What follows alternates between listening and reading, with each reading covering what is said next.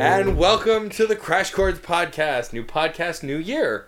Our first podcast of 2014. You're not sick this year. You were No. dying last year. I'm sorry, not sick. Dying. Correction, you were I dying dying? last year. You were dying. Well, Evidently, you're not apparently I got better. dead. You got a bit That better. was the weakest Python delivery. Well, I can't That's do a the good way. accent. Actually, that's a good way to start off the year. Bad impersonation of Python. Why not? We've done worse. For those Probably have done worse. For those younger viewers, it's Monty Python. A and TV the show that Flying was... Circus. Yeah. It really should have been Monty Python. It should have Well, that should be like the meta, like Oh, American I recently watched- response to British accent. I recently watched another sketch show from Britain that I didn't realize was a thing until recently. Hugh Laurie and Stephen Fry had a huge sketch show. Of course they did. In Britain, and so they've been airing it on BBC America, and some of it, their bookstore sketch that they did, I think it was them, or that might have been Python. I'm confusing. You just them now. discovered this? The Wow. Hugh and Laurie? Yeah, I hadn't seen A it bit before. of Hugh and Laurie? Is that Yeah. the name of the show? Yeah, it was great. Well, they team up in a bunch of things, actually. Yeah. The first place I discovered them was through Jeeves and Wooster. Jeeves and Wooster. That That might have been was what I was watching. Great show about wealthy guy who has everything handed to him and tries to get out of jams, and the butler comes along to help him get out of said jams. Jams. Yeah. There you are. Kind of like Batman. Kind of, but not. Kind of, but not. At this, like, kind of, but at the same time, really not. You follow? I follow Batman. Totally follow. Just for record, there's no crickets right now, but the wind is blowing. You got kind of a very, tumbleweed thing very going loud, on after yeah. that. It's going to be chilly tonight in New York City. It's 50 below in Chicago. Poor Chicago. Well, with wind chill. That's colder than Mars, which only It's reaches 16 negative below 29 regularly. degrees. What? 16 below regularly, 50 below with wind chill. Well, yeah. Well, wind chill is what makes it so cold here. Is mostly that. Yeah. When it's not windy, it's not so bad. We got all them skyscrapers, wind tunnels, and whatnot. Oh, Manhattan's the worst. Yeah. Tomorrow's gonna be not good. That's why Anyway, nobody ever just like puts a thermometer like right in the middle of an avenue. And now, Central Park is not accurate. And now to David with sports. What are you doing? What? We're doing the news, No, we're not. so we're cutting to No, we're sports doing the now. weather. Oh, I And see. now I we're the doing weather. the weather. I see what he was trying to do there. Yeah. It wasn't as clever as he wanted it to be, though. So, Third base. banter in 3 different directions That's simultaneously. kind of something we've mastered. Yeah. So yeah, new year, new podcast. By the time this episode goes up, a few days ago, I put up an first article in a while covering Steam Powered Giraffe's cover of Diamonds by Rihanna. So definitely check that out as well. We're gonna try and start doing some more article writing this year, and going to try and perpetuate a guest a month. Our next guest we'll get into for this month at the end of the show.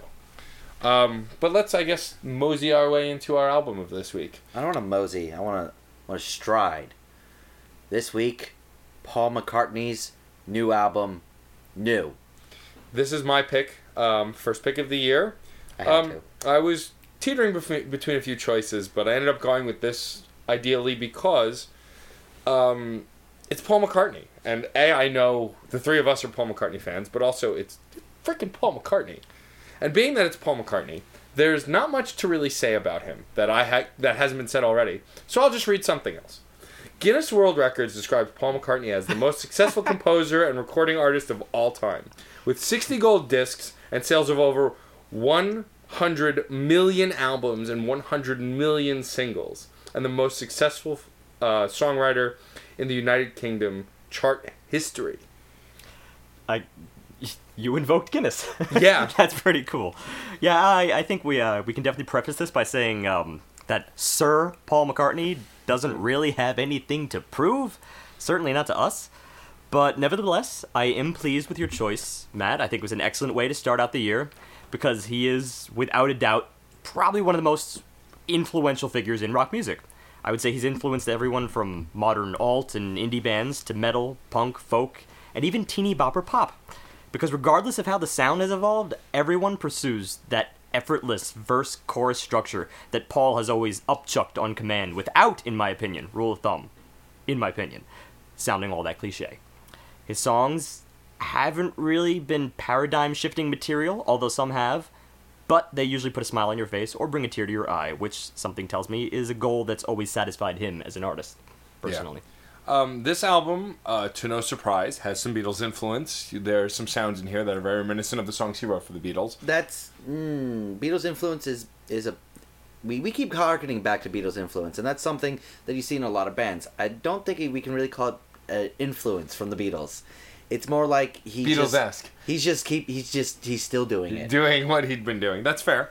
Well, he was always the opposition to John Lennon in that regard. I mean, John Lennon was like coming up with these crazy I think people usually think of him as the paradigm shift guy. At the same time, Paul sometimes got the rap for writing tunes, tunes. Right, but I also feel like... and they were great ditties. Right. That was really a good 75% of what made the Beatles famous. Yeah, well, I mean, with the Beatles... Well, I mean, let's not count out George Harrison. A lot of his songs were also kind of in the middle between the two of them. I mean, he had some very unique songs that he wrote. I would say and that very he emotional provided songs, some too. of the best instrumental value also in the background of most of them. Yeah. There was Ringo.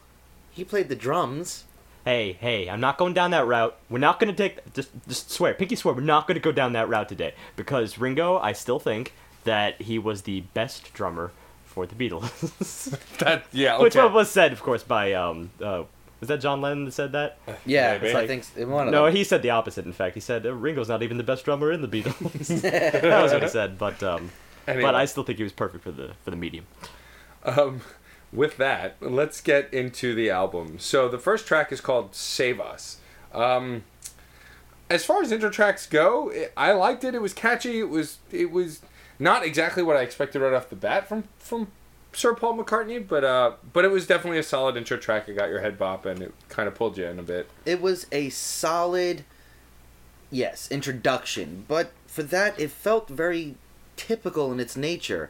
It's almost like I heard it before. It seemed to rely kind of heavily on the mixing as opposed to the composition of the instruments. And that was what really it didn't quite sell it on me as a standalone kind of a track. That really was the introduction to the album. Well, I always hate those intros, like our intros, where we always start off with, it was a catchy, fun song, it has beat and you can dance to it. I mean, that's always cliche for us, I Yeah. think, regardless of the artist. But I can't steer too far away from it, but I'm going to defend this song a little bit more. I think that it was kind of in that sense, it was a stronger intro than perhaps many other of McCartney's albums. Okay. Well, you were still getting this the tried and true composition of what he does. Something that was used fairly heavily in his entire career is the piano work. He likes the piano. He likes to use pianos and keyboards quite often. He uses it as a rhythm section, which, And- I mean, it is a rhythm instrument, I guess. I'm not going to say first and foremost, but it makes for a very good rhythm instrument. But you find that one chord and just, dun dun dun dun dun dun dun dun dun. And I he almost was want to go using into it. Flash, but Yeah.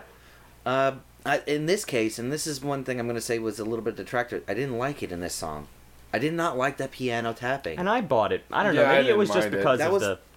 I think that was that final step back where I felt like he was trying... It felt a little 80s, and maybe that's Exactly. why Flash comes to mind. But I don't know. I agree more with Steve. It didn't bother me that much. I liked it. I thought that I agree that I can't speak to his other intro tracks. Unfortunately, I have not heard every album that he's put out. I mean, but well, you just said it yourself. There's a lot to go through. there is. There's 100 platinum. If you heard them all, wow. but I can say that I felt that it did very much set the tone of a Paul McCartney record that I expected to get. Not necessarily the one we did get, but Yeah, well, I do want to backtrack for a minute because you said 100 plat. I think that's one thing I left out in my intro as well, that he is definitely the most prolific and consistently good. Because I made a point to say that most of his songs, a lot of them, I think he tends to go from genre to genre without really appearing all that cliche. And yet he writes so much. That's kind of in itself sort of a feat. Because normally when you write a lot, it's inevitable that you're going to fall into cliche patterns, we've talked probably about that before, for the majority of your work. Now, in McCartney's case, he only falls into it for a percentage of his work, which is, forgivable. I mean, I'm not going to harp on it necessarily. Prolific is the best term to describe him. And if you're going to be using jargon from today's day and age, Uber and Leet truly, God. truly describe. I'm No, not going down there. but I'm think not of what. touching that with a 10-foot pole. But think of it. He does music, and this seems like, for me, and this is why I'm bringing this up. This song feels like just an off the cuff. I'm gonna make an intro song. I feel like it doesn't have bearing on the rest of the album, or to set any sort of theme work. It just feels like a great intro that can be used in so many different ways, in so many different albums. So like I said, It did not have that unique feeling to this piece. I wasn't exactly blown away, I admit, by especially like, you know, the intro, the verse, and whatnot. But in the chorus, I do believe there are some particulars to point out with this song, and that's that build up to save us. You know, Yeah.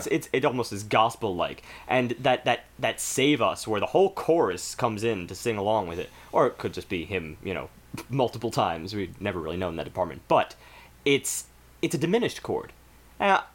I think it's because the diminished chord seems to sound a little bit haunting. That when you fall, when the climax of your piece falls on the most haunting chord, there's something to be said for the, you know, save us now. It's almost in vain. Like nothing can really save you now. And Right. that was the particular bit of let's just say quality that I took away from this first track, beyond the point of a simple, catchy intro. Okay. So, something serious, rather than just, you know, pass it off completely. No, yeah, I agree. Because it was enjoyable, but I think it was a little bit more than that, in my opinion, for that Okay. reason. That makes sense. Moving on to the second track of the album, this is where we get a little taste of Paul being kind of Paul? more original. Well, Paul, but more original too. I mean, the intro to this song was very unique and stood out very well. Unfortunately, within the first minute, he doesn't do much with it. It kind of jumps into a very cliche track after that. I'm going to refute that. He does return. Well, okay, not cliche, predictable. It jumps back to that interesting intro and melody throughout the song, but I was expecting a different song based on the intro. And I will say that what really saves this song for me is it feels like Jet. It feels like Band on the Run. It's got that first jump into Paul's solo career. It really does have that, not truly innovative, just really interesting guitar work throughout the entire song. I'm that going to lead go guitar so that far I really as to enjoy. say that the intro to this track was innovative. The use of synth was very alluring. Although I do agree with Matt. I'm not sure he went as far as he could have with Oh, it. that But I it will did, agree. It did pepper its way throughout, and it did kind of hold it together, which he does at several other points in this album. Is he uses these intros or interludes to sort of tie it all together, whether or not they really have a lot to do with the verse or the chorus. I mean, I just noticed it's something that occurs here and it occurs a few other places, and maybe it's common into Paul McCartney's recent work. Going back to my point, which I do agree with. I do agree that the intros tend to be a little scattered, I guess would be the word. A little bit more of a scattershot. Well, I'm saying kind of an specifically idea. the intro itself, in its entirety, Yeah. is very, very good. It's excellent, but it's scattered throughout the piece. It's scattered throughout the song. Yeah. And that's what I don't really like whether or not it has anything to do with the source Well, no, material. I think it actually worked very well in this case. I did like the way that it had even with the synth work mixed in, it had very much the classic rock's signature in the instruments. The backup guitar, the backup bass, the drum work, and that flowing back and forth guitar work. Very punctuated. Did a great job. There was that really, really good breakdown that did a very eerie reinvent towards the end of it, which is Oh, I agree. a with little that. bit typical But the of classic rock. That was the but bridge, it did a I think. great job. Yeah, that was the bridge, was the into bridge. the breakdown, I did into agree- the reinvent. I did agree it was a little bit abrupt, but somewhat eerie. But I liked it in that sense because he gets very soft. He gets very whispery. Yeah, my problem with that though is that he does something almost exactly the same or very similar, of having a breakdown similar to the intro but different from the rest of the song.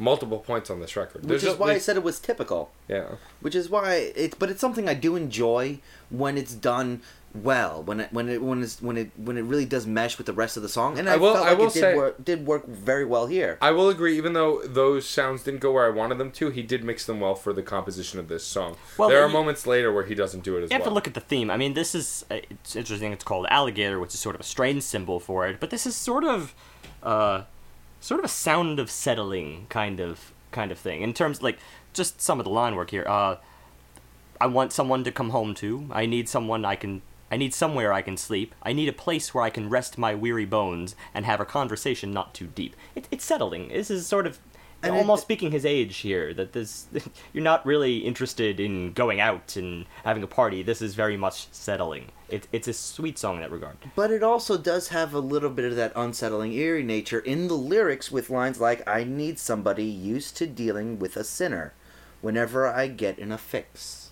And phrasework like that, which still shows that he's still got some fire in him. Oh, for sure. He hasn't settled, but he's still got some fire. Well, maybe that you just spoke right there to the symbol of alligator, because it'd be a kind of an odd thing for a domestic situation, you know. Passive, yet prone to burst of energy. I guess. Yet may kill you. I mean, for Paul to try to associate himself with the alligator, I could see it. I need somebody who's a sweet communicator I can give my alligator to, which almost reeks of a little bit of... that's almost innuendo-y. Yes. Yeah, but... Which it could be. I could go in that direction, particularly. I still think it's just a symbol for... sweet communicator. It's communication. It's about, you know... But I think it hints at that not by accident. I don't think it's coincidence. He's been writing words. Well, long ideally, enough. It's not an accident. Ideally, if you're in a domestic situation, you'll be getting a lot of that. Yeah. So, alligators. Well, domesticity wouldn't be so bad if you had a lot of alligators. Yes. Okay. New innuendo word. I'm using that correctly. Going on to... Give it to. It's something else. The next track, On My Way to Work. Track 3. This was pure classic rock. So the funny thing about this song is, and the only kind of aha moment, pretty much for the whole song, is I was listening to the album on my way to work this morning, and when the song came on, I went, oh, hey, I'm on my way to work.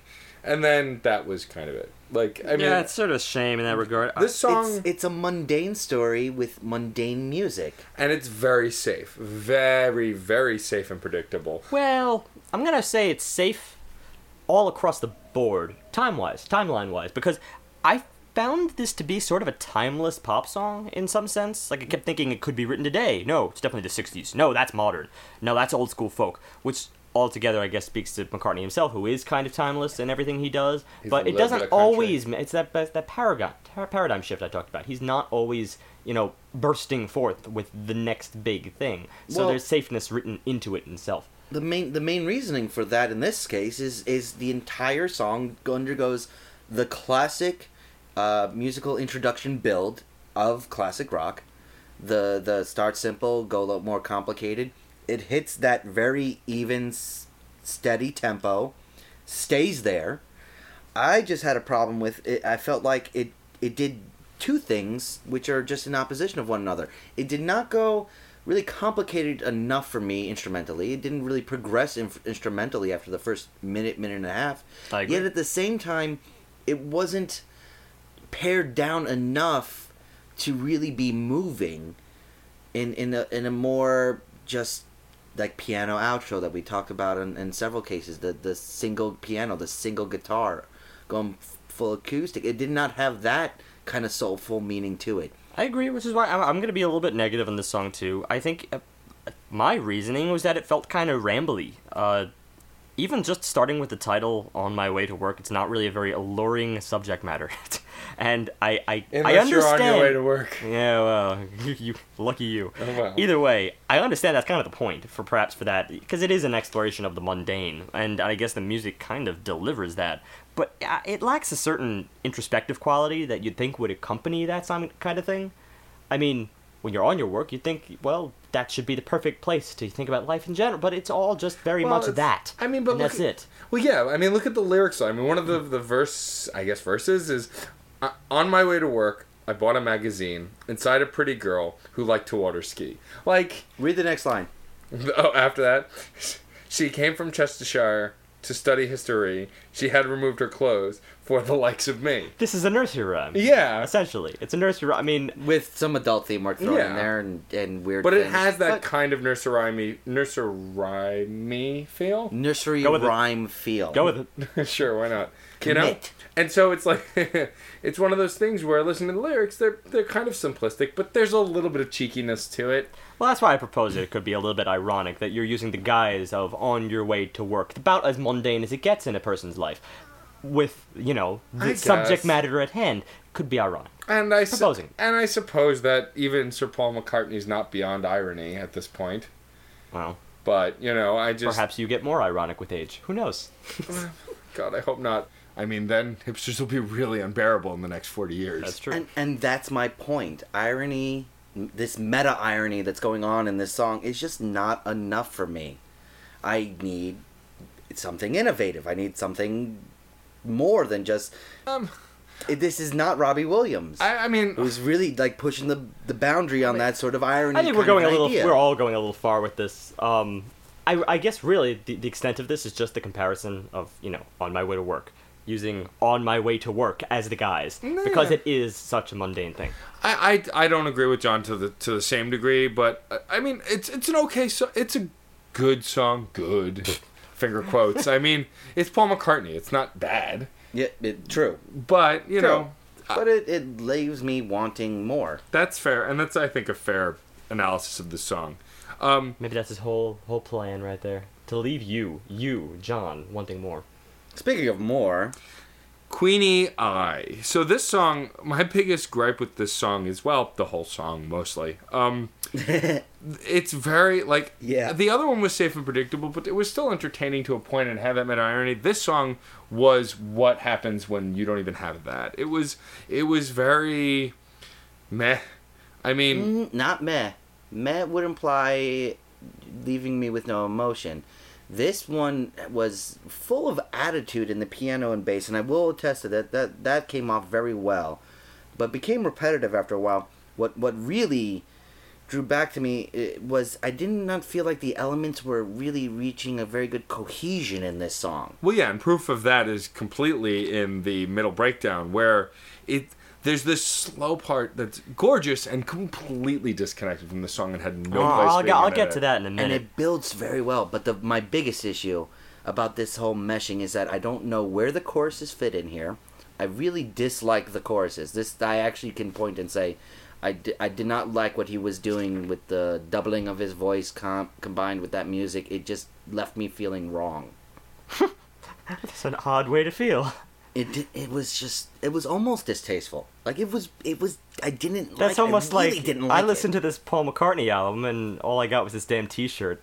I mean, it left me feeling wrong. That's a strange way to put it. Here's the thing. I think this track was very characteristic of Paul McCartney. Actually, I think it's not safe for pop music. I think it's safe for him.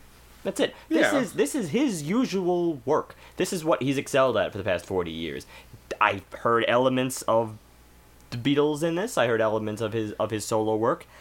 So that's kind of what separates it from the previous one. Previous track, On My Way to Work, was a little bit more cliche in the music regard. This is just cliche for him, which is, I don't know, that might even be a little bit of a step up there.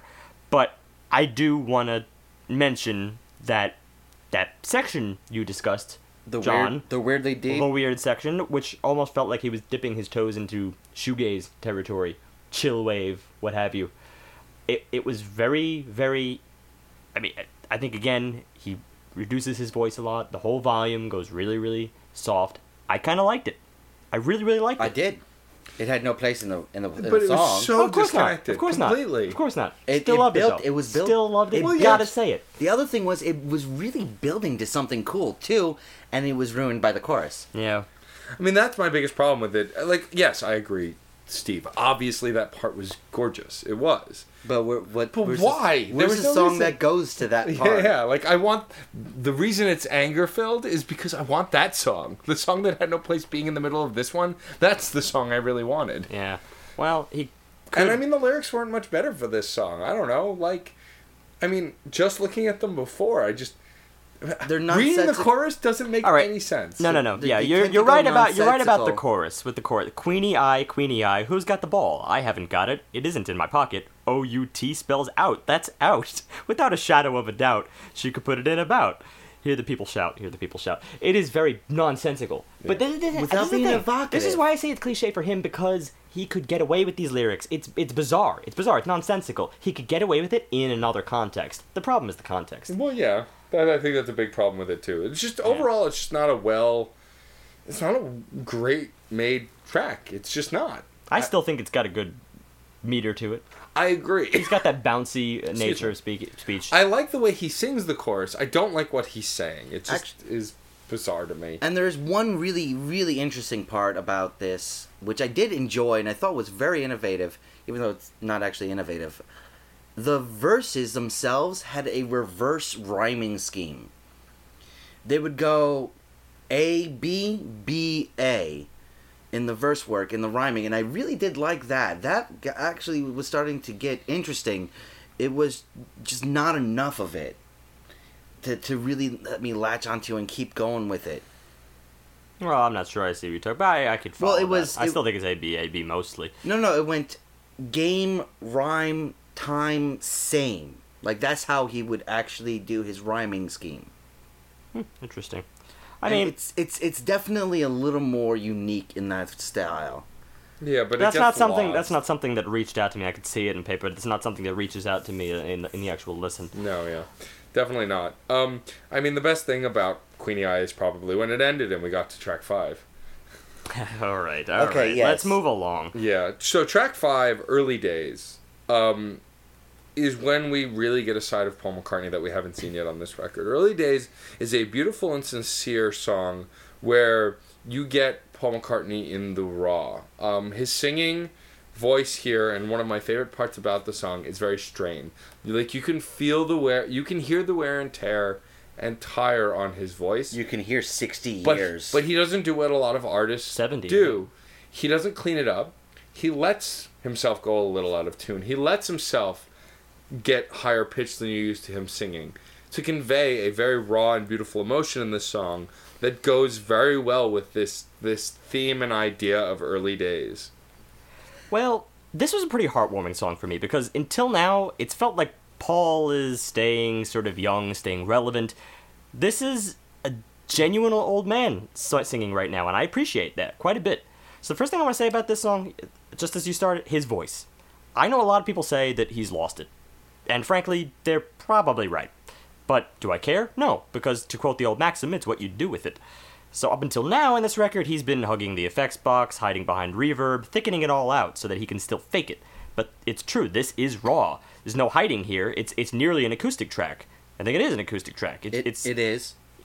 It's beautiful hearing the reflections of an old fart, frankly. Well, yeah, and I mean, that comes through in the chorus. I mean, that's the most I think one of the most heartfelt parts of the song. The chorus goes, "But they can't take it from me if they tried. I've lived through those early days. So many times I had to change the pain to laughter just to keep from getting crazy." Oh, we're all joining in this. I Sweet. love that line. So many times I had to change the pain to laughter. It's just beautiful to keep from getting crazy. and so emotive. That really, that's just really out there. Very much laying himself on the table, putting his heart out there. I love that earnest nature to it. It's coupled with just free form telling a story. No verses, rhyme scheme, tempo, or anything like that. He's just telling you, singing you a story. I love that aspect too. Well, I'm going to go out on a limb and say that I didn't even need the lyrics necessarily in this track just to be moved by it. Because, again, it's in his voice. It's all in his voice. Oh, of Every little course. inflection that he delivers, you can hear that strain. You can hear that wear and tear. He lets it out in this track, which is really, really... Again, after the previous stuff, it's clear that he has been hiding it a little bit. But he does have a rock persona, so of course maybe he's his own instinct is to telling him to hide it because he wants to do the rock tracks. He really does. He's Right. always been, a rock guy. So for him to really, really pare it down, it might be a little bit restraining, but it works in this context really, really well. Absolutely. Those vocals are coupled with The way the vocals change and actually seem to become more strange as the song goes along. I love the way he starts introducing more than just the guitar, where the way he builds the song, because the song itself is one solid bill of complexity, and it just leaves you on such a great introspective but still hopeful kind of a note towards the end that I just love the way it's as a solid piece just works. And there's the thing, even his falsetto, he still pulls that off amazingly well. I mean, that goes hand in hand. Even though I think he does double himself at some point in the song, but again, it's both individual tracks come through really, really clear. Well, typically with the penultimate of emotional tracks, also it's both how emotional the instrumentation is and how emotional the lyrics are. Yeah. And while I understand that you can definitely get the emotionality from the music and how he's singing, what he's singing just seals the deal. That's how he sings is what seals the deal for me. How. Granted, it's not the Paul we're used to, but I think it's an excellent direction for him for the future. It's just embracing his age, because it's kind of the only direction for him. We all get old. And like I said earlier, it's the most sincere track on the record, probably. There might be one or two others, but this is the most sincere. This is, hi, I'm Paul McCartney. I'm getting older, but I'm still going to sing. Who cannot relate to Reflection? Yeah, It doesn't matter even how old you are in that regard, but it feels more emotional coming from an older man. I should say and state this, I forgot to state it earlier, this is a 2013 record. It did come out in 2013. And I kind of really wish I'd heard it then, because this song would have definitely been a contender for emotional track. I mean, it really makes you think and feel. And that's the point. That's what he's singing about. Well, it's all within our year, so just keep a little bookmark on it. There you go. We're followed up with something that I just felt was stale. New. The title track. Unironically or ironically, but here's the thing. The title track of the record, New. Keeping in mind everything we just said about the previous track, I feel like he went in sort of the opposite direction here. Because this is the antithesis in many ways. Well, first of all, the title itself. New, fresh, everything we got from early days is very reflective, very old, very tried and true. This is a little bit more of a modern sound. At the same time, it's also an amalgamation of a couple of Beatles songs. It's got that distinct Ringo rhythm, and it was just so happy and upbeat and uplifting. Very Penny Lane style. Very innocent. Yet had the perhaps too much so for my lyrical ear. Design of Rocky Raccoon. Kind of that almost storytelling, simplistic, back and forth beat kind of a work to it. Well, I don't want to sit here and compare everything to the Beatles, obviously. I mean, but he has certainly succeeded in making a career away from it. But yeah, certain things stick. He's got a style, and his style, most people can always hear that from the early stuff with the Beatles. But I think it had something to do with going from the very learned, reflective quality of early days to the very bright-eyed and optimistic. I guess I kind of understand that angle, but it begs a little bit of imagination. So almost the same ironic touch that you kind of have to force a little bit, but, do you take it or not? Yeah, it's tough with this one. I mean, I didn't dislike it. Early days put me in such a place that New didn't carry at all, but I know it wasn't meant to. He very much wanted to take you somewhere else. And, as far as the album arc works, it's not terrible, but I don't know. It left you underwhelmed. Yes, I was just whelmed. Well. Oh, yes, nice. Nice. I try. Okay. And then, it's funny, though, because considering New and New Things, track 6, track 7 is truly something new for what I think any of us expected on this record. I mean, it was definitely unlike something we'd expect to get from Paul McCartney. The track 7 is called Appreciate. My biggest issue with Appreciate, right off the bat, is it's R&B, and I don't have a problem with R&B, but it's R&B PC style. It's Paul McCartney style, or PM, I should have said, actually. Paul McCartney style.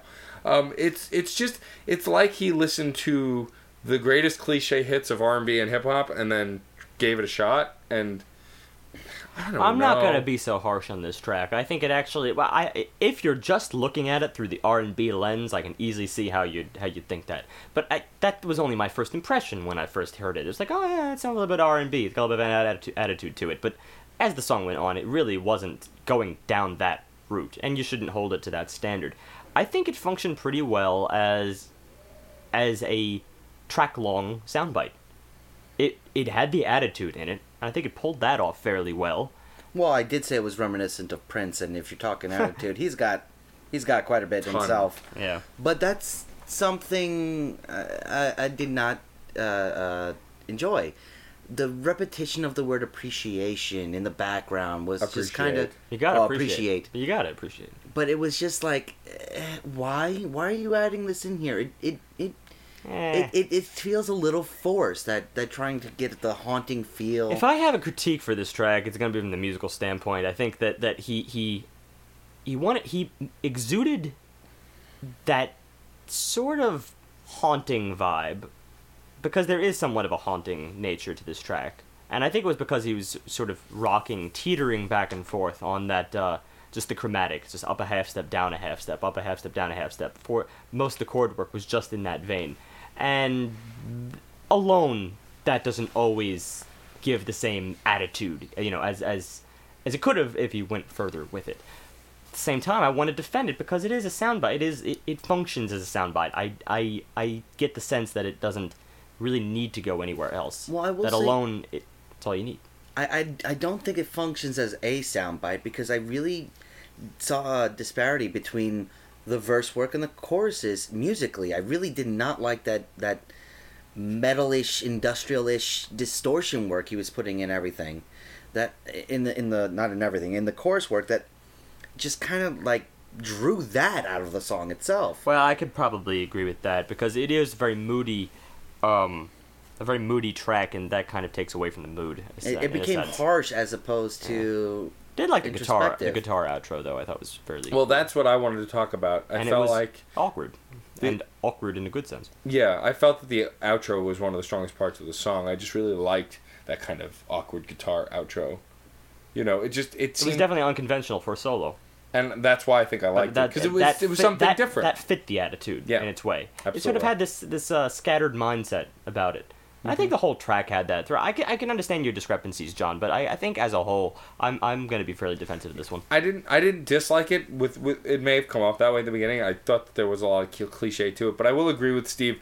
Towards the end of the track, I mean, it did hook me. In the end, I did still enjoy it, and I think that he did do something unique with it by the end. Yeah, and regardless of the repetition of appreciate and all that other stuff, I do have to say that on this album, this is one of the most original so far. Yes. To this point, yes, I would agree. Yeah.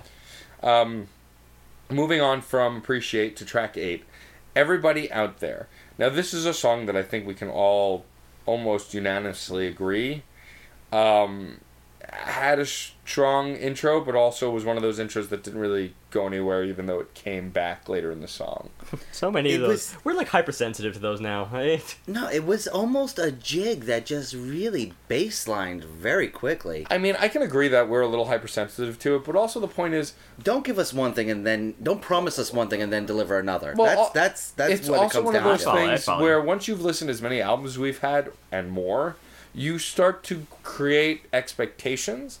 And when you get your hopes up and then it doesn't meet those expectations like any other media, you're a little disappointed. I'm just razzing you. I agree 100%. Of course I agree 100% in this And this one got our hopes up in 15 seconds and dashed it out. Because combined with that solitary bass drum, it made for a fairly powerful exposition. But yeah, it really didn't go anywhere. I mean, it does return a couple times, which did, even when it returns, it leaves me equally optimistic. But the verse-chorus content in between, it really, really breached the cliche barrier for me. Well, also, the lyrics are just so repetitive in a good chunk of this song.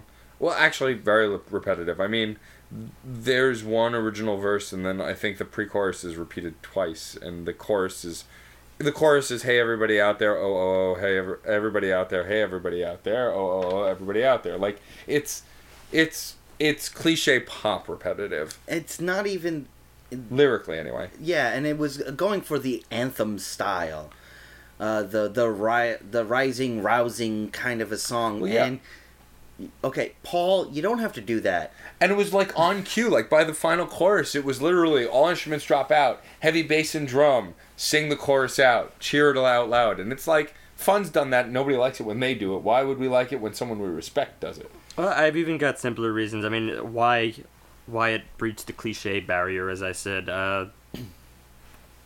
maybe it's redundant, but 4-chord progression, Well, yeah. you know, that's That's like always like one of those things. Because of the way he sings, which is so sort of even. yeah. You know, that really makes it just about as predictable of a verse as it gets. Beyond that, all rhythm guitar, like 100%. There was nothing going on in the way of comping or additional instruments. It was him singing very evenly, and then the rhythm guitar keeping going, and a bass drum that leaves nothing to be desired. And then on top of it all, kind of weak lyrically. So yeah, I got my reasons behind this. It's not just cliche for sake. citing cliches. Yeah. No, Yeah. definitely. And I mean, it was also the parts that weren't the interesting bits were very safe, like a lot of other moments on the record. Like, it was... I mean, you pretty much spelled it out pretty clearly. I will give the chorus lyrics some credit. There, but for the grace of God, go you and I. We're the brightest objects in the sky. Therefore, but the grace of God, go you and I. Do some good before you say goodbye. That's kind of a sweet. It is Garb. it is sweet and pretty, but it gets lost in the anthem-y bits. You know. Well, yeah, that's like the- I didn't even remember that part because of how. I mean, he repeats. Actually, that stood out to me because you invoke religion in the middle of all this. It seems almost out of place, but Yeah. but it's By that point, I think I was just so washed over by the repetitiveness that I missed that, which is a shame. Well, it's just sort of a shame because it is a shame because it's not really the most repetitive song on this album or by far. It gives the illusion of being Yeah. repetitive because of that thin nature to it. Even Yeah. singing rhythm guitar. But that's what it is. It's as I simple think- as it gets. I think I might have just mentally checked out by that point, and that's Yeah. why. Well, there's that. There's illusion. That's it. Yeah. I will give it some credit though. It was probably worth it for a very, very astute SOS call at the very, very end that was recited in Morse code, which was kind of nice symbolism for going, hey, everybody out there. Hey. Yeah, when you're on a boat that's sinking in the middle of water. Hey, everybody, hey. Only We're on a context boat in now? which I see SOS being called. You know? There's a boat now? Yeah.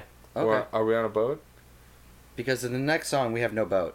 And in the next song, Hosanna, the Track 9. early days, acoustic back. Yeah, this song... This was great. Once again, we're getting pure voice. This song had a very unique and interesting kind of vibe to it. It wasn't overly complicated. It had a grooving rhythm. It had even this kind of wandering nature, like lone guitarist wandering down the road singing an anthem to Hosanna. I really loved the phasing in the beginning of this track. Yeah, that was actually really was noticed unique. to me. That was my favorite aspect because that was actually subtly perpetuated throughout the entire song. Mm-hmm. It really gave it a very weird, distorted backbeat without actually having a beat, which did a great job of moving the mood along in this song. This was very inventive in that aspect. Well, I it love moved- that I'm combination. not sure I would say moves it along, which in this case I think is a positive because this is another one I would cite as more of a snapshot. Not so far as a soundbite, but a snapshot. It's a particular mood. And it starts that phasing in the beginning, which sort of leads into this very kind of 70s rock guitar, but it's all very, very mellow. It has this idea that sort of time is just passing. It starts with the lines, "Time is flying by us every day. I want to show my love in every way." This is a love note right here to someone he's been with for a while. This is just him trying to really put love out there again, and he's done it countless times. For sure. But in this case, he's doing it again. He really is reinventing it.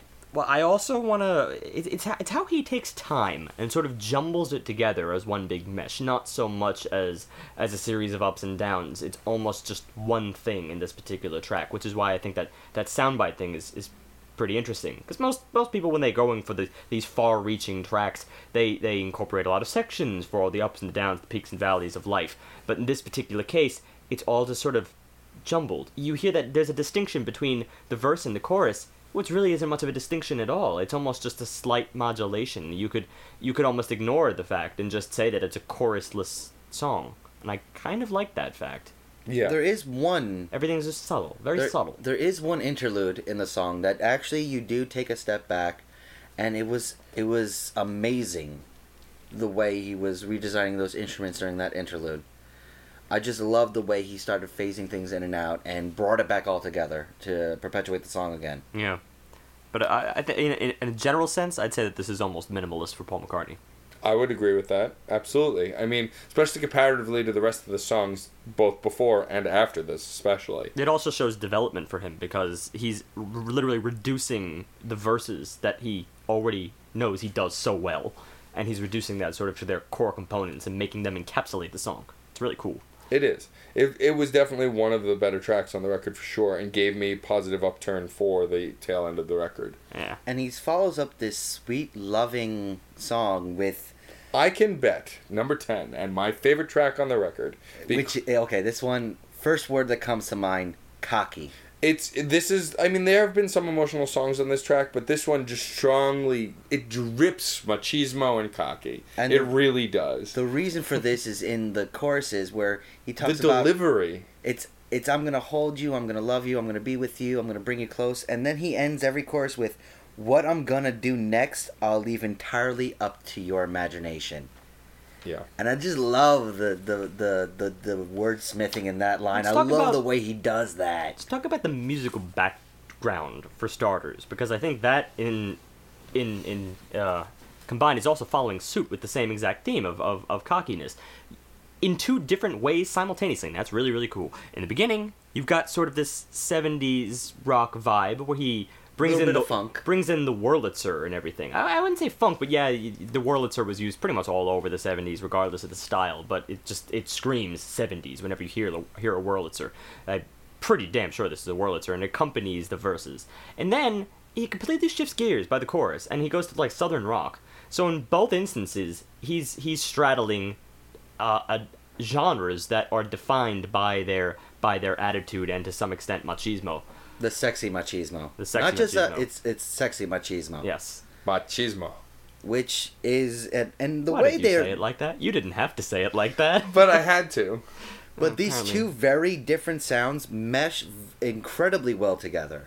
They really do have an A and B combination going on here. And A and B are two very different letters in this case, but they do work together. They're speaking the same language. He still pulls off both styles really, really, really well. Yeah. In sort of a prototypical kind of way, because they're both genres that he, in a sense, influenced. He started. He birthed them. Yeah. I mean, so to say that he does it really, really well, it's not like he's revisiting it. It's him. It's him, essentially. Well, what I like, and I may not have the right words to describe it, so unlike John, I won't fumble for 5 minutes, I'll just ask Steve. When he's singing the pre-chorus, is it meter in the way he sings, how he sings the words, like that kind of back and forth way he sings it? Do you remember that those lyrics by chance? Not off the top of my head. I mean, I can check the lyrics, I have them pulled up. But I don't remember exactly how he sings it. I think it was the pre-chorus, right before I Can Bet, where he goes, come and feel it, we can give it a go. But if you'd rather not go, I won't revel it. Because what I'm going to do next, I'll leave entirely to your imagination. It's the line that John quoted That's the before. chorus work. Yeah. That's the chorus work, because... That's definitely the chorus work. And that the way he sings that, I don't know whether it's called meter or whatever, but tempo. Tempo. It's That's tempo. That's it. It's tempo, but it's also just it's style. You can Style. go into like swing time, or you can kind of do whatever you want within a certain meter. So that's It's not what he says. It's how he's saying it. It's his turn of phrase. Turn of phrase. But what I really love, like his turn of phrase on this track, is what really hooked me above and beyond everything. Like I just really enjoyed the way he sang on this track. Like I can bet, I can bet, I can bet you won't know what happens next. There's no other way besides cocky, and it's so awesome. Yeah. That we're especially getting this. coming from Sir Paul McCartney, I think is what amplifies If anybody should the awesome. be, It's true. He's on the short list. Considering everything we've said and everything we may say, he is on the short list of people who are well entitled to be cocky. It's almost conceited in that regard, but I'll give it to him on this. I'll give it to him. Had a great transition too, and I think that's the part that you were commenting on, John. The way the two blend together. Yeah. Especially out of the southern, everything. especially out of that southern idea into the more 70s feel. I think that is what really brought it together for me. Yeah. And on top of that, great outro. Yes. Very good outro. Totally.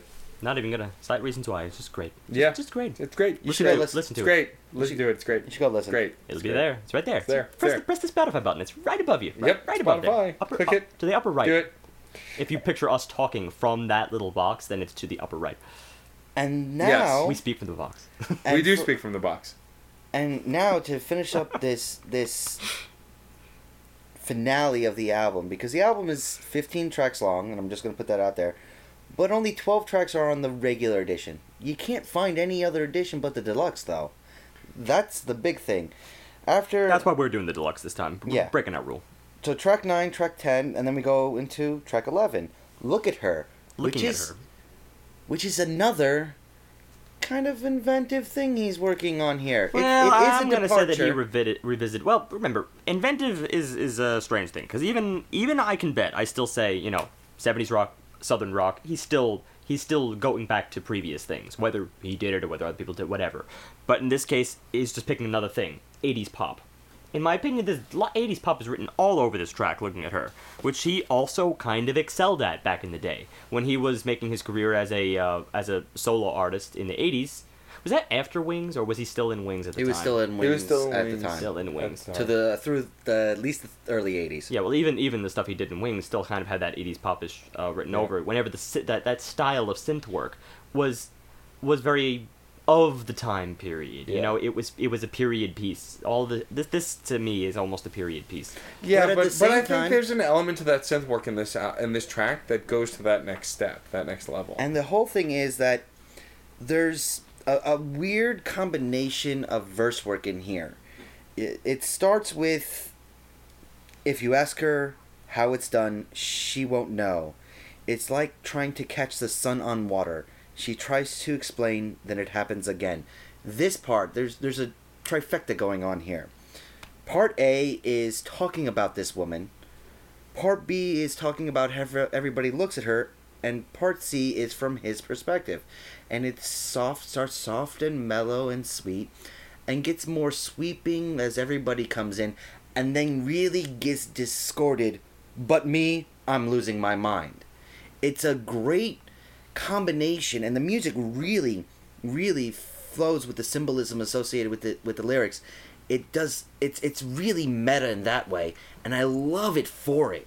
Well, I love the losing his mind over this woman, the way he's describing how lovely she is and how ineffable she is, and how everyone knows it, but he just can't move on. He can't do anything else.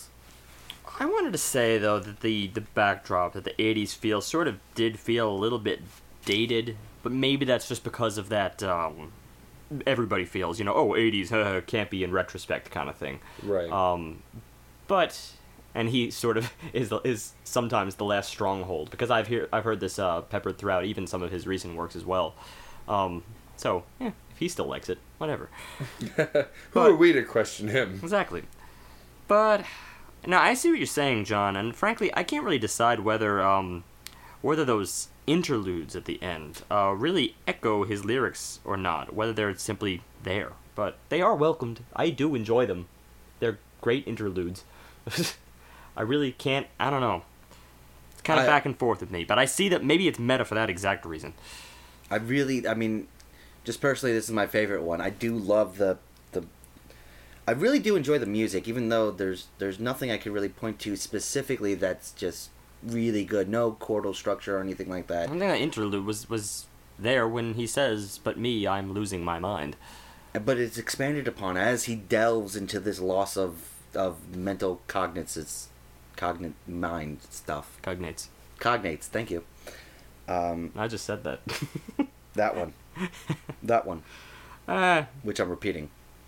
Yeah. But I love it. I really do love the way he did something that he really didn't do on the rest of the album, which was transform the song along the way while really marrying it to the lyrics instead of the other way around.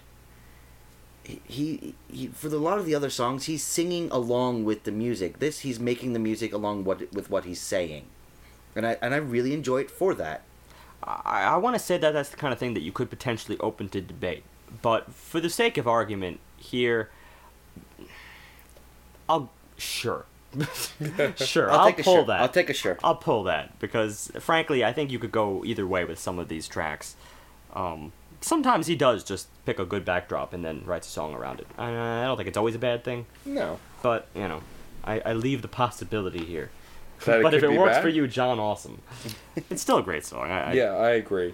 But And it's nothing. It's nothing compared to what's coming next. No. Maybe that's why I'm a little bit Track 12 hesitant here. Track 12, Road, is unlike anything else on the record. It's very easy to say that.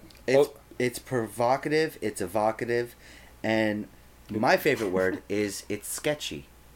No, skeezy. Skeezy. Oh, skeezy. Skeezy was the word that Oh, I you can't came up even with read my- that you didn't remember. Got your No, own I word can't wrong. even write my own. Unbelievable. Yeah, I wrote creepy, but also silly, which sounds contradicting, but in description of the song, actually not as much, and very undoubtedly over the top, which is why I think I like this track so much. It feels larger than life. It's great bass work, great piano work. Probably, I'd safely Work- say the best bass work on the record. Easily. It's the combination of the two, coupled with the fact that they're at points working in unison and at points fighting. And from all the songs we've reviewed, I like that.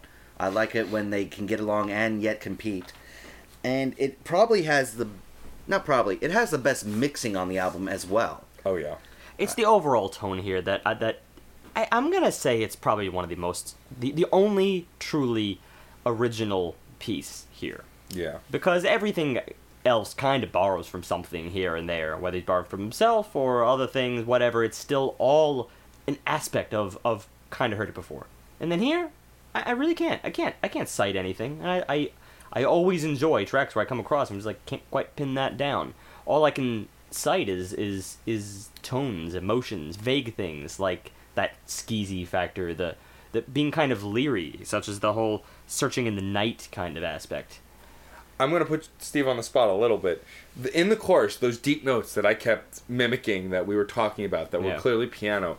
Do you have any idea what notes those were? What keys those were? Not Those do deep- that Yeah, straight from yeah. memory, but I Yeah. recall, and that I think that was Deep notes. it was deep notes. It was a climactic point of the track because it sort of took a turn and brought you right back to the skeezy side. Yeah. And yet was still actually kind of simple. That was the whole thing. It was simple, but it created such great tension in that chorus. Yeah, it had the goofiness of like Benefit of Mr. Kite. There, Yeah. I'll mention one thing. I'll compare one thing, but Which I you know, happen to love that song for its goofiness. Me too. Which And I mean, I would liken it to that Yeah. bass work in that song. You know, boom, boom, boom, boom, boom, boom. You know that. And Yeah. that's where that evocative nature really can make you feel. But where it becomes provocative is because it's still kind of grimy and gritty and all around skeezy. Well, that's why I referenced It's- Mr. Kite, because Mr. Kite is kind of a demented circus. You know, it's not a circus that you might not come out of it the same. They might kidnap you. You don't know. At least that's what the music does to me, Yeah. at least, regardless of how innocent the lyrics are. And that's kind of what I get out of this road here. This road, sort of a back road. A lost highway, if you will. Or maybe I will. I'll take that lost highway. possibly Put it in my pocket. Garbage Save it for a rainy day. filled alleyways between squalor and unhappiness. Glad we're getting a lot of imagery out of this. It's really It was good. a good song to get imagery It was from. very good, and I liked how We're not our most descriptive today, but we'll take it. it's.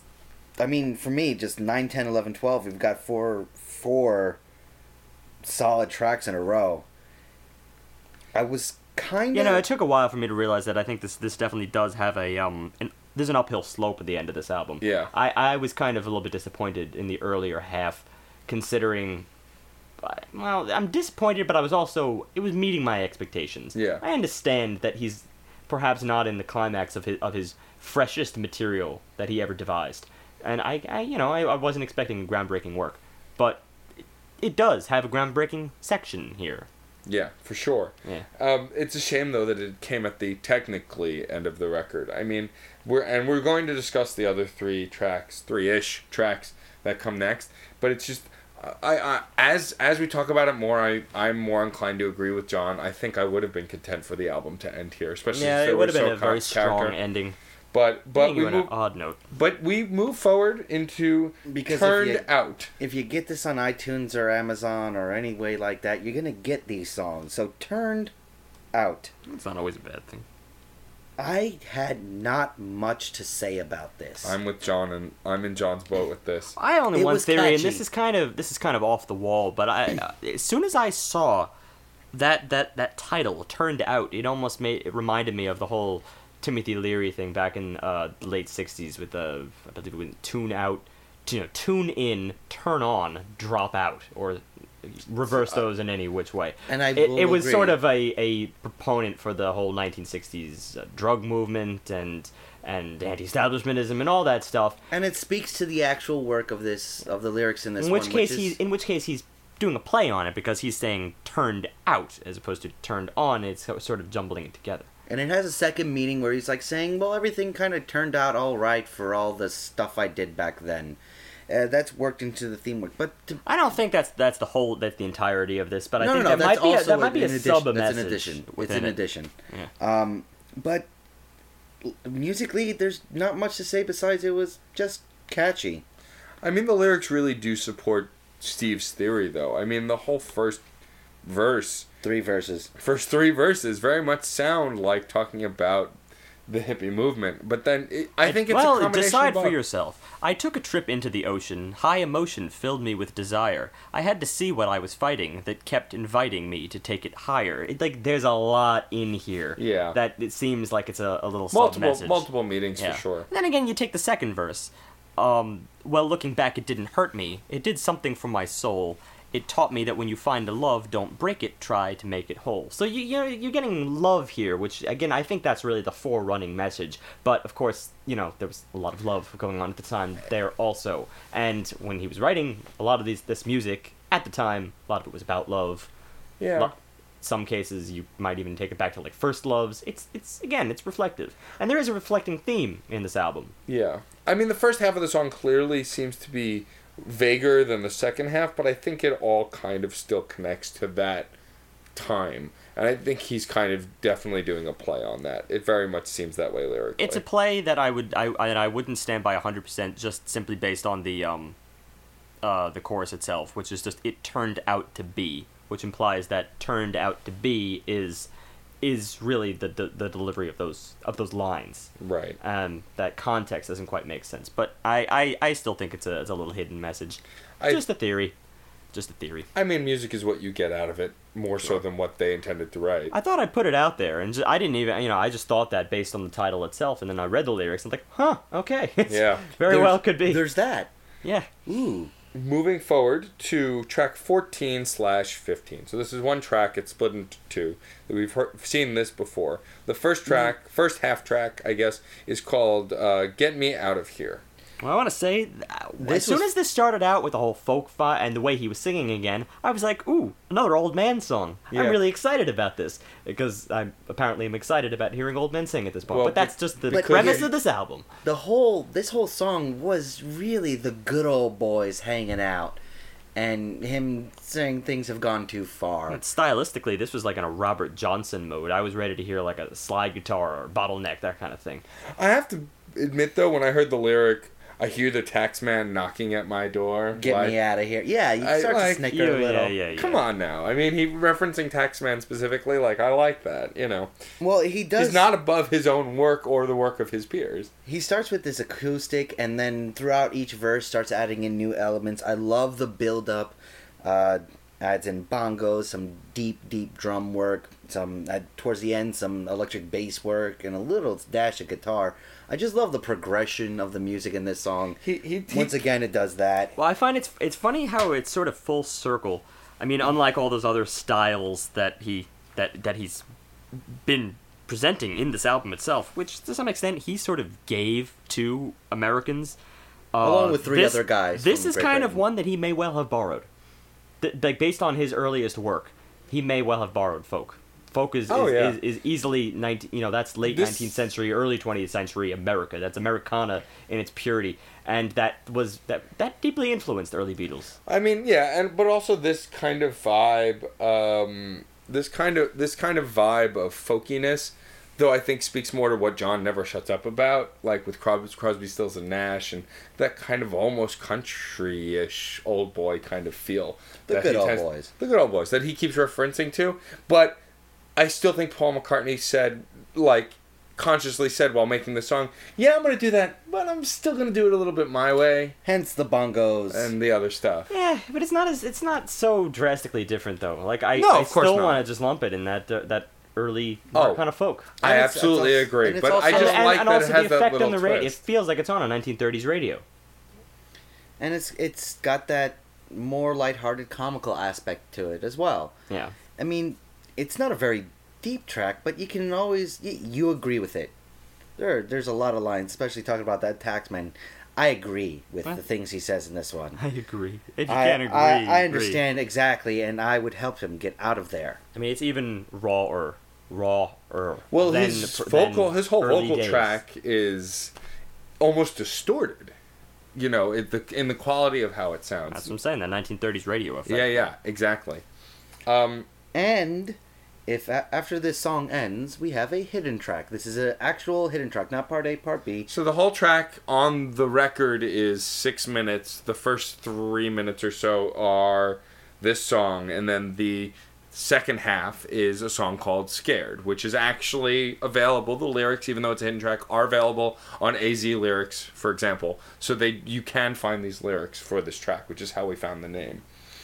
And this, it's so heartfelt and so loving, and really is that moment where you're like, I wish I could say I love you, but I'm just too fearful of it. But it to me, it just goes too far and becomes the epitome of every earnest love/apology song ever. From the introduction of the literal heartbeat to just the kind of tropey nature of the lyrics. Yes, it's beautiful and sweet, but it is just trying so gooiness to be beautiful and sweet. Well, I appreciate you taking the mature route here, John, and not simply buying into the sweetness that is, so candy-like. I mean, it clearly is the type of song, especially ending the album this way, one thinks, perhaps expects, that's really the clincher of it all. Everyone would think that's the clincher, especially considering it's you have to wait for it a little bit. And it's hidden. You don't get a separate track. This is really part of Get Me Out of Here. Just wait a few seconds or so, and then you will get Scared. Well, you'll get the track named Scared. But I am gonna go out on a limb and say that it succeeds in one sense, and that's because the track as a whole, musically, it's just so gut-wrenchingly sad. Yeah. Like, there's not a happy chord in this song, and I really felt kind of depressed after it. In that sense, it kind of did succeed. I understand the tropes that you're citing, really, really do, but I still think it was the sadness of it all. It even ends on that E minor. It's like the whole album, you're left with E minor, after like a downfall. At the very, very end, I'm talking like the last 5 seconds, last 10 seconds of this track, you get that downward chord progression. It just falls from minor chord to minor chord. And that's probably where it just gets to be a little over the top for me. I will say it is freaking gorgeous in its downturn. But in this case, it's just so overwhelmingly sad that I kind of feel disconnected. I really didn't identify with it. It was trying to be almost an impersonal kind of a version of it too. That might be the best way to put it. It seemed to have so much of every earnest apology in it that I just really didn't feel it was personal anymore. I lean more towards Steve. I think I really did get that depressing emotional nature from it, but there was nothing in it. Yeah, you were oddly silent about the song when we were listening before. I wanted to know your opinion on it. So, I mean, I like it. My biggest problem... you're a sap for all this stuff. Come on. My biggest problem with this song is I felt Road was a stronger song. So for it to end on this note just kind of left me feeling empty. Well, let's say you didn't know that. Let's say you knew nothing about the Split Deluxe. I still feel Road feels like a better conclusion, regardless of where it should have ended, Deluxe or anything. We've talked about how other albums sound like they should have ended at a previous point, and I really feel like Road was a stronger ending. Scared wasn't bad, and I don't take it to the extremes John took it to, but I just feel that it left me wanting, and I mean that could have been on purpose too, because it's dealing in a very unknown, I'm scared, emptiness. And a very loss of opportunity kind of a way to begin with. And so if it left me feeling that way, then it hit the nail on the head. It made the mark, whatever the analogy you want to use. But This is definitely headed in the direction of I listened to New and all I got was this damn t-shirt. Yeah, it does kind of feel that way. I mean, I don't think I dislike it as strongly as John does, but honestly, it's not. I don't know. It's definitely not the strongest track on the record by any means. But I definitely get the emotionality of it, and I do agree that it's definitely worth hearing. I just kind of wish it wasn't the end track. Well, I might as well read the remaining lyrics of it. Okay. At least just the last stanza. Yeah, go for it. I'm still too scared to tell you, afraid to let you see, that the simplest of words won't come out of my mouth, though I'm dying to set them free. Trying to let you see how much it means to me, how much you mean to me, how much you mean to me now. I still think it's sweet. Yes. Yeah. I agree. Granted, it's not. But I you know what? I'm gonna take your point, John, that it's the amalgamation of many sad, sweet songs. It's the best in of the it. way that only Paul could do it. Yes. And I'm not saying. I feel like we've said nothing right now, but you know what? No, it's. I disagree. See how this pans in the wrap up. I don't know. I disagree. Well, since you mentioned it, why don't you get us started? Unless you don't want to, I could do it. No, I'll begin for once. For once, you usually do. That's No, not true. that's not Usually true at the all. person whose pick it is goes last. I don't know. I made a completely contrary You point. plugged it, didn't That you? didn't- Actually, I but just that- made a completely contrary point for the sake of it. I had a John. I don't think anybody cares in which order we go today. No, Okay, probably so Steve, not. start us off. All right. I love Paul McCartney. I really do. I like he's one of the strongest influences of my musical life. Of everybody's musical life. Probably because even if they don't know it, he really has influenced them. He's influenced people who have influenced them, or by this is the 6 degrees of separation deal, which he again birthed.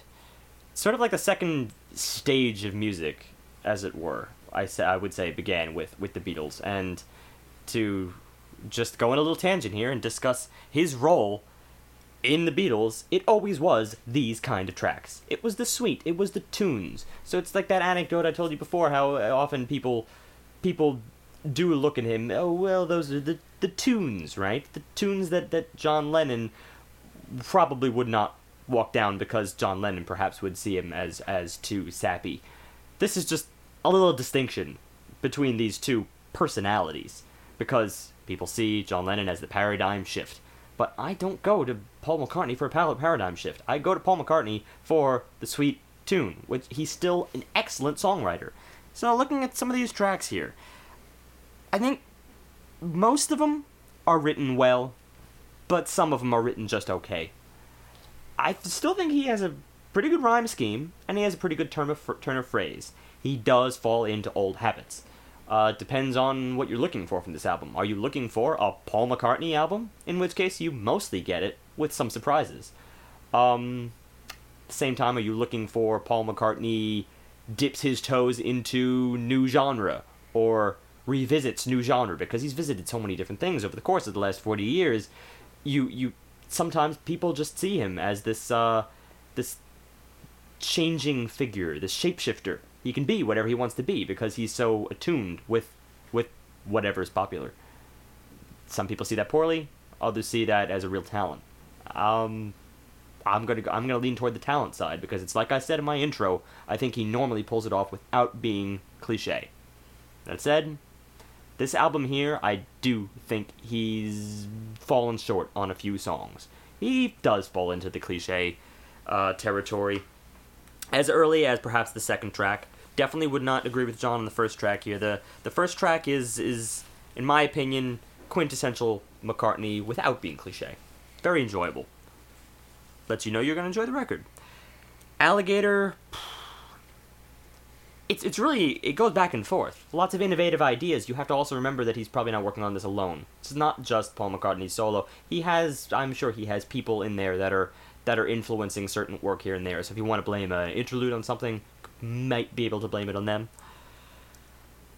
And then you just have sort of a little mesh for a while, and it doesn't really pick up until the end of the album. With exceptions such as Early Days. I mean, that's the big thing. Early Days is really what I want. I think, rather than watch Paul McCartney just sort of drift through various pop mediums, for the remainder of his life, I really do want to hear the old man reflecting. I think that's where he will pack the greatest relevant impact on modern music, is by being exactly who he is, which is always what he's been, and always where he's excelled at. So, taking all that into account, this album broaches it. Doesn't go there 100%. He dips his toes in that, and then he recedes completely and wants to, be fresh, new, modern, all that. So, for that reason, I'm gonna leave it as almost a perfectly average album with some pluses. 3.25. Yeah. Musical pluses to a average album. It's so weird because I want to use the word average as well, and it still isn't. And it's still, for me, it was a little bit higher than average because towards the end of the album, even though I'm not saying the best of things for those deluxe hidden tracks, they're still pretty cool. I still really enjoyed them. There's only a couple of parts here and there, one or two songs that really just kind of fell flat, but the rest of it is really, really, really enjoyable. It's definitely back heavy from 8 onward. No, not from 8, from 9 onward. Definitely does go higher ground, with Alligator and Early Days being the heavier saving graces of the earlier album. But without those songs, it really becomes a duality of low end and high end for me. Low end still being 3s. It's still really, really good all around, though. On the way here, I remember saying to Matt, I don't know if I like it or not. I still can't decide, and it's still an album. I don't know if I like it as a whole or not. We gotta let go of the interjection. We gotta let go of the guilt of, because we all 3 of us here have deep respect for Paul McCartney, the figure. So this rating there's no impact on him, as in he's already left his mark. This is just the album. Can always change. You could always deliver a 5-star next year. Can he keep doing it? Yeah. Does he? I don't know. He's doing an amazing job considering he's nearly lost his voice. With some of this stuff, with like Road, Look at Her, and I Can Bet, if he focused on stuff like that, maybe. If he focused on an Early Days album, like you said, maybe he can do another, quintuple platinum album. Some people might argue that was Chaos and Creation in the Backyard, which was, it had some folky tracks on it, somewhat reflecting. Still would do that thing where like he makes up a girl or a figure of a name and then talks about it, Jenny, or going back to the old days, Penny Lane, this random person hears a song about them. He did a song on that album called Jenny Wren, I think, or something. Jenny Wren, profiles of non-figures. Yeah. Which I think could be a career in itself. That could be album after album. Let's look at what I want from Paul McCartney, and that I want send all my lovin'. I want 8 days a week. That's what he does. He does the pinnacle songs to make you feel in love, and he did some really good love songs here. Whether it's that Attitude Love in I Can Bet, that Sweet Sweet Love in Hosanna, or that Love of Life in Early Days. He does a really good job on that. Yeah, or the sorrow and reflectivity. Yeah, for that, I'm going to have to rate it higher than you, Steve. I'm going to put it at a solid 3.5. It ain't a 4, but it's definitely a good step or two above. Well, I could shift back and forth based on Matt. That's what you get for being last. You're going to determine whether I cop out and change my rating. Well, who knows? With you, anything's possible. Anything is possible. Anything. Within the podcast itself. So, the big reason I chose this is because, there's no shortage of love for the Beatles on this podcast, but it's also because, for me, as a fan of music, Paul McCartney's kind of shaped and formed a lot of what I love with the Beatles and after the Beatles.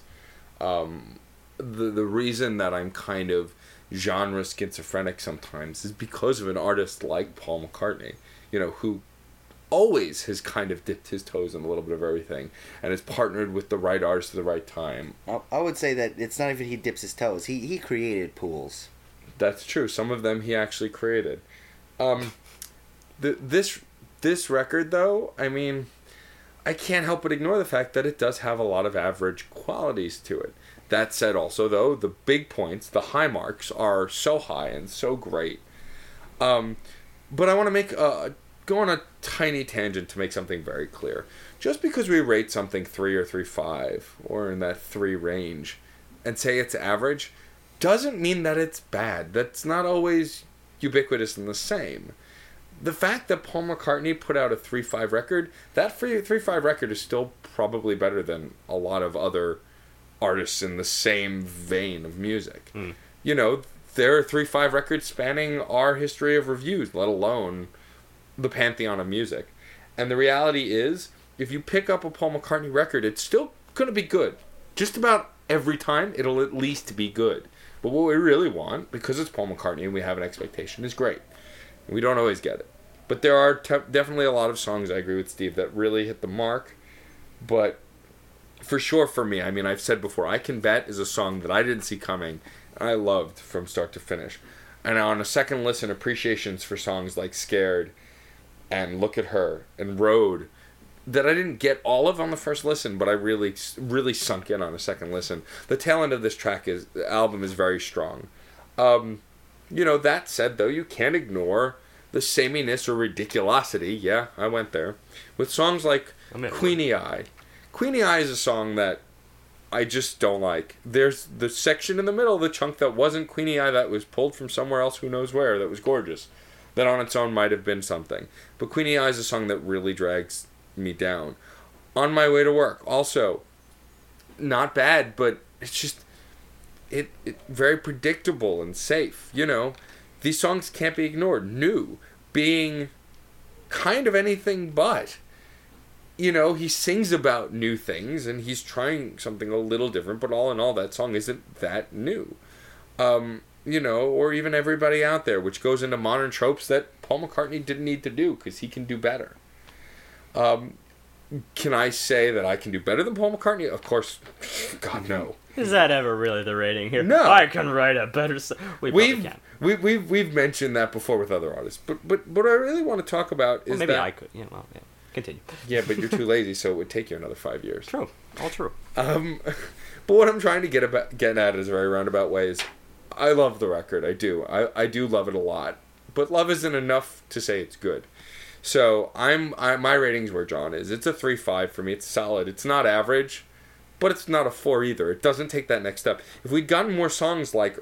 If we'd gotten half an album of Early Days, or even half an album of Hosanna or I Can Bet, you know, where he's doing different things, then that would lean it more towards a 4.0, when the artist clearly is moving towards that next step. It doesn't feel like he's moving that way with this album. There's potential, and he gives us the hint, but nothing on this album tells us that the next album could be more of Early Days or more of I Could Bet. This could be the only time we hear stuff like this, and that's why it has to be a 3.5 for me. Because it's not average, but it's not that next step. It's right in between. You know, he hints at the next step, and maybe we'll see with the next record, however many years from now, 2 or 3. But it's hard to say he's ever going to take a next step, because this guy's done everything. Yeah. What would another step... Him with Deadmau5, you know, making a dubstep rock album, that would be freaking awesome. Disagree, I'm not but even going in that direction, yeah. No, think of it. But no, I think you made a very good point, Matt. I think, well, if anything, you probably persuaded me to keep it at 3.25, just because you got to look at the content here. I really, really love Early Days, and I love The Road, but they are just, they're dots. They don't hold the album together. They're singles that, you know, as the metaphor you always take, I will take them away and put them on my iPod individually. The album as a whole, it's too sporadic. I'm rating on the album at the end. It's got positive moments, but that's future albums, hopefully, ideally. Hopefully. And so on the overall, though, I mean, it definitely listen to it. You know, burn it, listen to it, buy it. If you're a Paul McCartney fan, just go buy it because you'll like it enough. And grow your collection. Be a completist. But one word we didn't really use this album, which is pop. If you like pop, get this album. You could do Just a buy lot it. worse than this record, yeah. Yeah, this is. But the overall recommendation for the pantheon of music, as we like to say, is listen to it. Definitely don't miss out on it, because there are gems here worth hearing for sure. So, and you don't want to miss those. Remember, that's the thing. Nearly everything Paul McCartney has ever done has been pop. It's Yeah. almost all been pop. And Well, because the Beatles were, doesn't for a say good anything. chunk of time, pop. Well, You know, back and then, so... everything they did was pop because it was the most popular out there.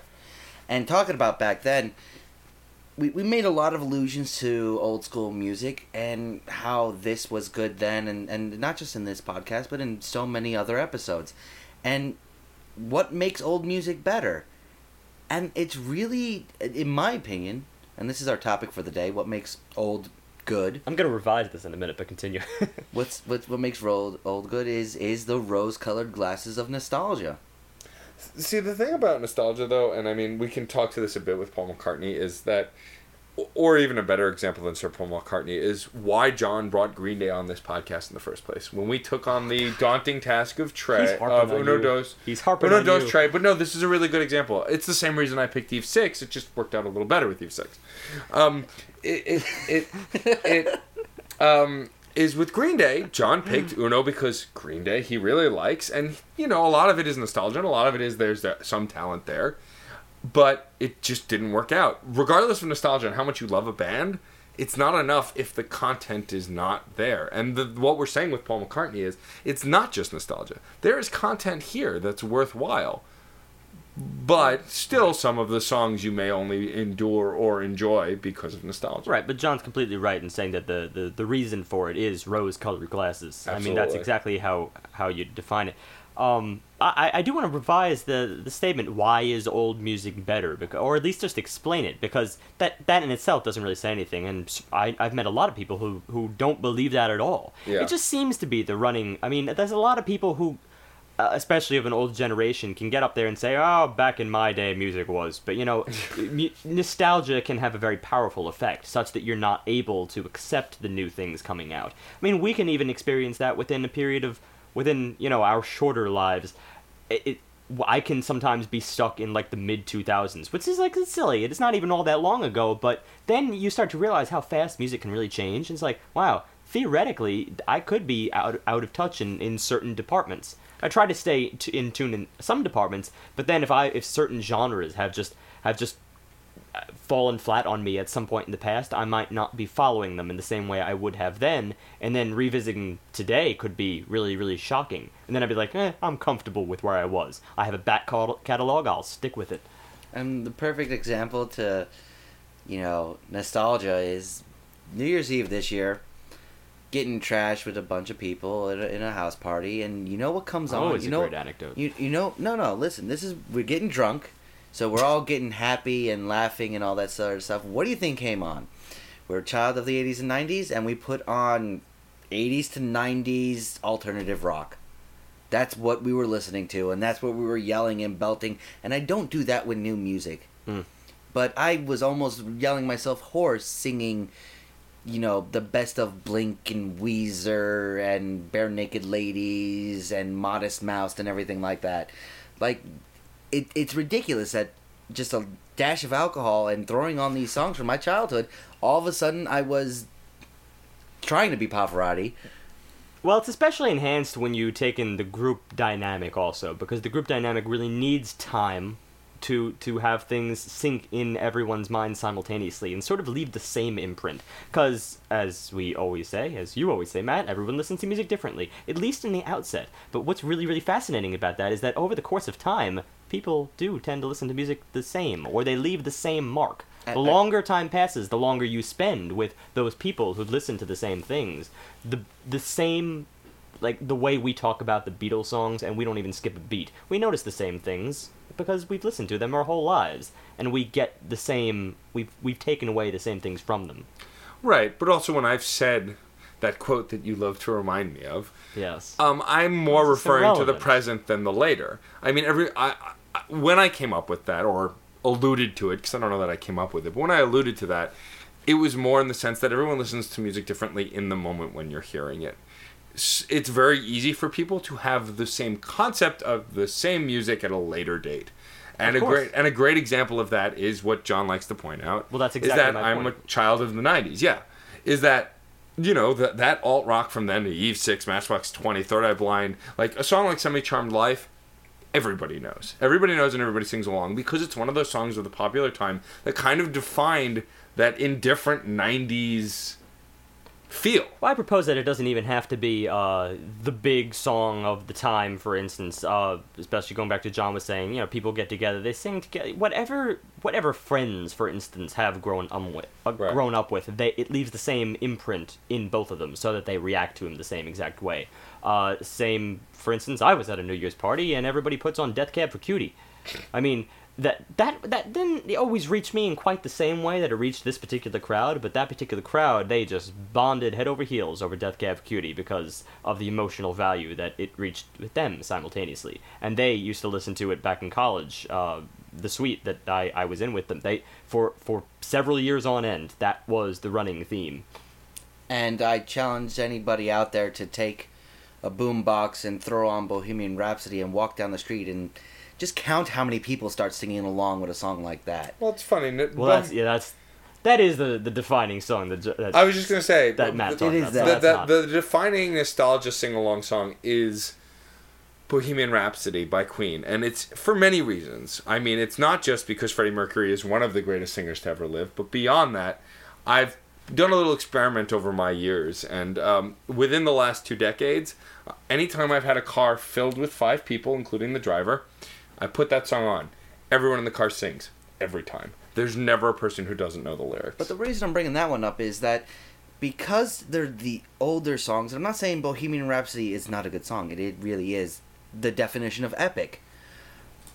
It doesn't matter how good music is. Because when I'm talking about Blink and Green Day in their early career, they're terrible musicians. They really have not a lot going for them. They were just kind of innovative in how they were presenting themselves. But the reason why, when I look at it and I realize it's not good music, I just love it, it's mostly because, well, it's more of my formative years. And a lot of people look at it that way. That's where that nostalgia really kicks in. Absolutely. And that's where the oldies are the goodies. Well, I want to take this conversation in a little bit of a different direction, because that's when you're purely using the answer rose-colored glasses is the reason. That's the reason why everyone says the phrase, oh, old music is better. But there's a whole other side of the coin. There's definitely people who take a different approach and say that, well, classical music, they look back at classical music and they see the complexity that exists in them and the whole long-term compositional complexity, for instance, that would last over a period of time and give you the full Monty that they don't get from a pop song. And that's one reason they would, for instance, say that older music is better, and they don't enter in with rose-colored glasses, because for them it's simply a matter of A and B. Well, A was better to their ears. earlier music is also going to be the ones that create the innovations that become a standard part of future generations of music. If we start talking about, because we're going to keep going back to them, because they're the Beatles, the rock opera, and Sgt. Pepper's. Everyone who's done a rock opera since then, to some extent, cannot measure up because they weren't the first. In no way will they be able to be as good. No, because that is an argument. Just because they're the first, no one can be better. Because they were the first ones really introducing the orchestra to rock and roll. No one can do it better. I'm not saying that you can't do it better, but in some people's frame of reference, no, you can't. It's a precedent. Exactly. Whoever sets the precedent. That's I do true. kind of buy that. And I would buy that too. I mean, going back to Bohemian Rhapsody, I mean, that's probably one of the reasons why Bohemian Rhapsody is still one of the most epic feeling songs to ever been written, because it just goes through so many stages and is so powerful. And, there are bands that come close, but I mean, that back and forth that Freddie Mercury and the band does, I mean, there's just nothing like that. Well, and it's sing-alongable, yeah. And it's fast-paced, and it's not too long, but still extremely long for an old-school song like that. And it's the first one that was definably epic. Well, that's the thing. People, I think fundamentally, all across the board in music, people fundamentally respect innovators.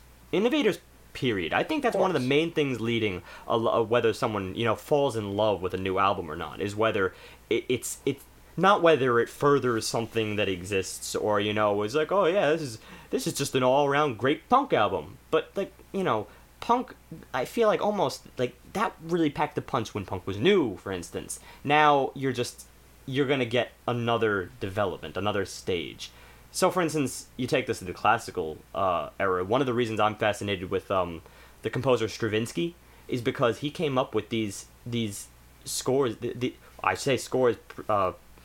Actually, that was a bit of a faux pas of me saying scores, because they weren't scores then. How can you have a score when there is no movie? And yet I see almost everything he's ever written as if there should have been a movie written to it. And even I can't say that out of earlier composers like Chopin, Beethoven, Bach. I think of them as a whole separate style of music. I don't need images to it. I think of them as separate. I enjoy them on a separate level. But Stravinsky, I see things. Everything to it feels very, very animated, very cinematic. And he did not have that frame of reference. Therefore, in that field, I consider him one of the most important innovators that influenced people like John Williams, who we in turn consider an innovator for actually putting it to film. And another individual that you could say turned the world sideways, in the same sort of way you're speaking to, would be Elvis Presley, who was one of the first ones and the most prolific who took music and sexualized it. And that was something that was extremely new. Well, that's true. I would argue that it had always been there, but at the same time, it's true that it had always been sort of subtle. It had been subtle throughout all of the pop that you forefront. get. He made it the prime. Well, there's a lot of innuendo going back to even 1920s. Well, pop. yeah, but also something that Elvis specifically did, Elvis didn't do. It was everyone around him that made it happen. Is the famous broadcast where Elvis is performing on Ed Sullivan and they won't show him from the waist down, made it more powerfully sexually innuendo related than anything else they could have done, because it proved... Word gets around. They're not showing from the waist down. They're not showing... Ooh, what is he hiding? Well, it's also... taking something away, hiding something, is sometimes more provocative than seeing the whole package. That's it. The illusion of what might be there, what might be happening, is sometimes more powerful than anything could actually be seen. That's what sent 1950s girls in their miniskirts awry. Pretty much. But taking it back to kind of find a point to what we're saying, because we're kind of just gushing at this point. We have points? Is getting back to the idea that is older music better? The answer's no. Both. It's both. It's no. He was gonna say yes. Well, I was going to say no because I was going to say. But come on, they already knew we were going to reach that conclusion. Who are you really killing, man?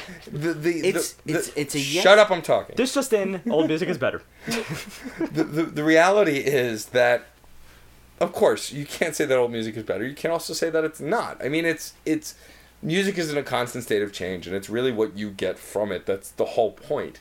But what you can say about older music is that, like historians have said, if you don't learn from your past, you're doomed to repeat it. That's not always good. And it's the fact that if you want to know what to do and what not to do, you look to your elders. You look towards the older music.